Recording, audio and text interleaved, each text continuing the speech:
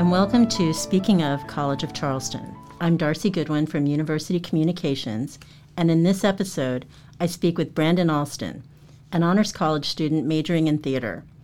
We'll talk about how he started Fresh Prints Fits Designs, an upcycle fashion business that is taking Charleston by storm. Well, Brandon, you've really changed the face of Charleston fashion. How did you develop your passion for upcycle fashion? It all started for me back in middle school or even like elementary school. I went to the Waldorf School of Atlanta, which is this small private school in Atlanta that was really focused on the intersectionality between art and education. So the arts was just always a part of our education, including handwork. And I remember in first grade, we learned how to knit, and in second grade, you learn how to crochet, and in third grade, it's cross stitch, and on and on and on, all the way up into eighth grade, where you learn how to use a sewing machine. And our big project that year is pajama pants. I remember I finished my pajama pants early, and my teacher was like, hey, is there anything else you might want to work on? And at the time, I was watching this show Naruto, and I was like, yeah, I'd love to make this costume. So I spent the next couple months working on this along with the rest of the class, and even made it to the end of the year and hadn't quite finished. So I spent the first week of summer vacation going to my teacher's house every day to finish up this project, and I loved it. Around that time, I was getting into high school, and I was also really getting into fashion just overall, and really shopping sustainably and thrifting and going to Goodwills and consignment. And I was really looking at how can I make myself and my clothing more unique and really more like speak to my personality, tell my story. Around that same time, I was in love with the show for The Fresh Prince of Bel-Air. And I loved how the show was able to kind of question the stereotypes and stigma around men's fashion, and more specifically, black men's fashion.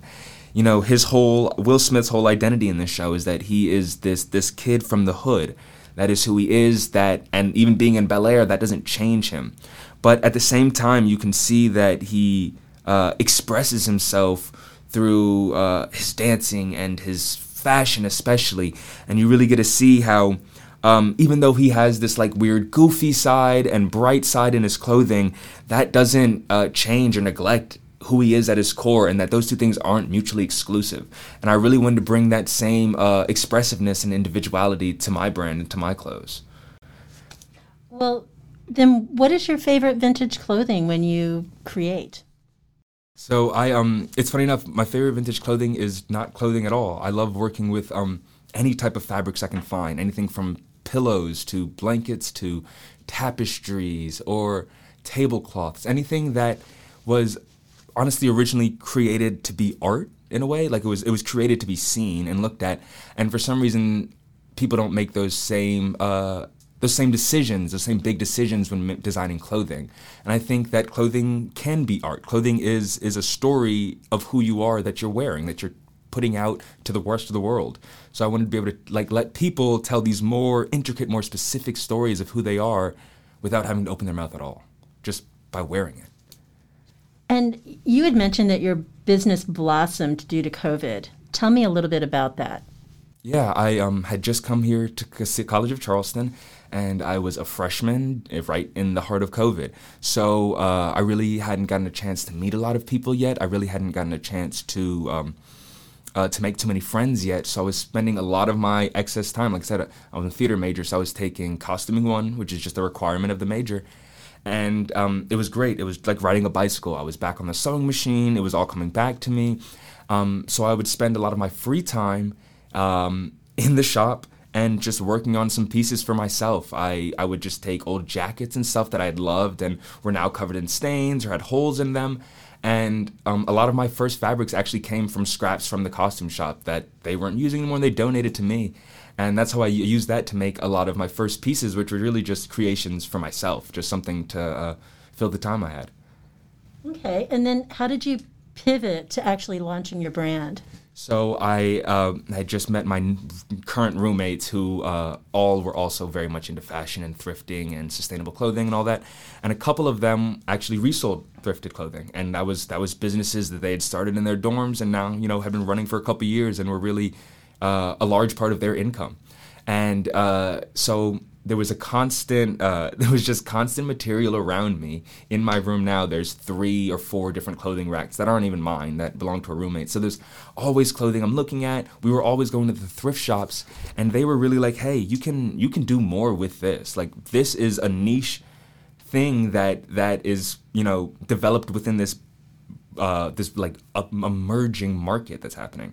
And a good friend of mine, Will Denny, he's the owner of Carolina Vintage, he reached out to me and was like, hey, could you do this commission for me? I have this old Nike vintage hoodie that I love. I'd love to get something a little different done with it. And that was my very first piece. And there was something about, I remember the sleeve, I was trying to make a tapestry into this sleeve, but it was too thick, it didn't bend well. So I remember talking to him and I was like, I don't know what I'm going to do yet. And there was that stress, but that ingenuity that it then that enforced from me to like rework my thoughts and like figure out how can I now do this in a different way. And that like intricate individual engineering it took to create this for him was like, wow, this is like the complexity I want with this skill I already have. And that's when I was like, wow, this could be something I really do for other people and not just myself. Okay, well, and then as you mentioned, you're concentrating on costume design, and how is that playing into your career goals? It's been wonderful. I've had wonderful help from my teachers in the theater department, Janine McCobb and Ellen Swick, and they're actually now both mentoring me as part of my Honors Immerse project, which is a project all honor students have to go through as just a requirement of the college. It's a project in any aspect that you're interested in. It can be anything from, this physical like clothing brand that I'm making to a research paper to, a website providing information. So whatever you are interested in, you can take that in whatever direction you'd like.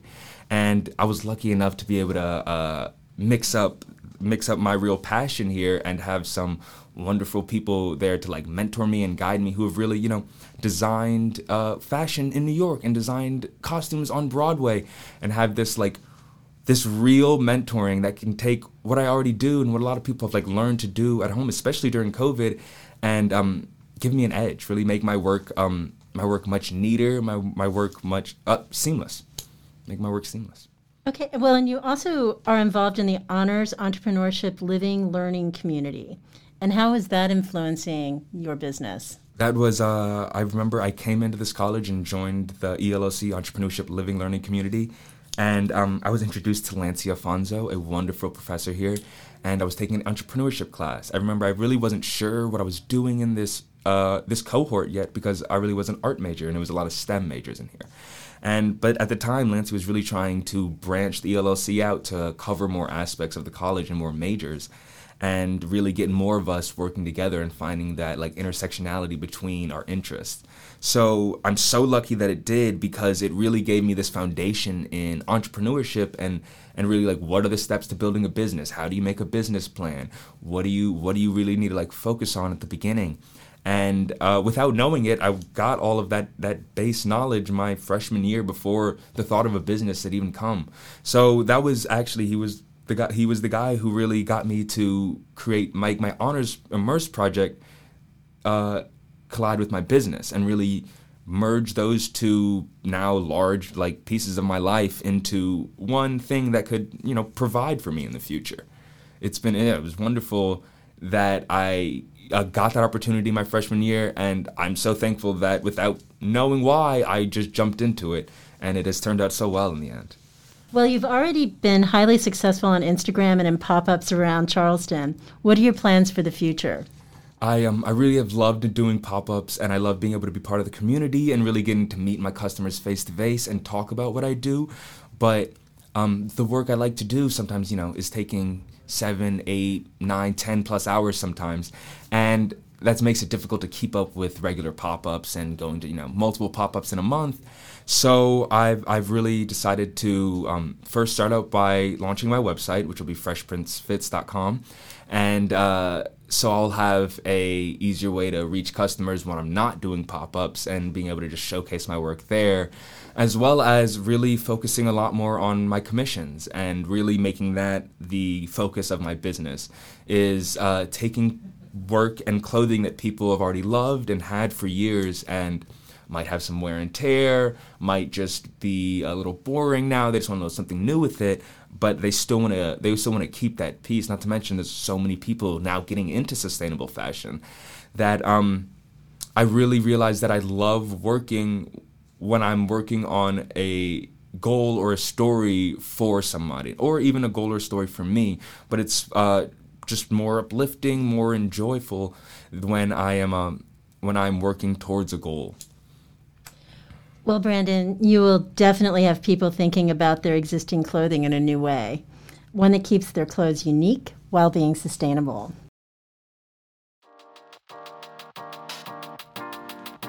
Thanks for listening to this episode of Speaking of College of Charleston with Brandon Alston. For more episodes and to read stories about our guests, visit the College of Charleston's official news site, The College Today, at today.cofc.edu.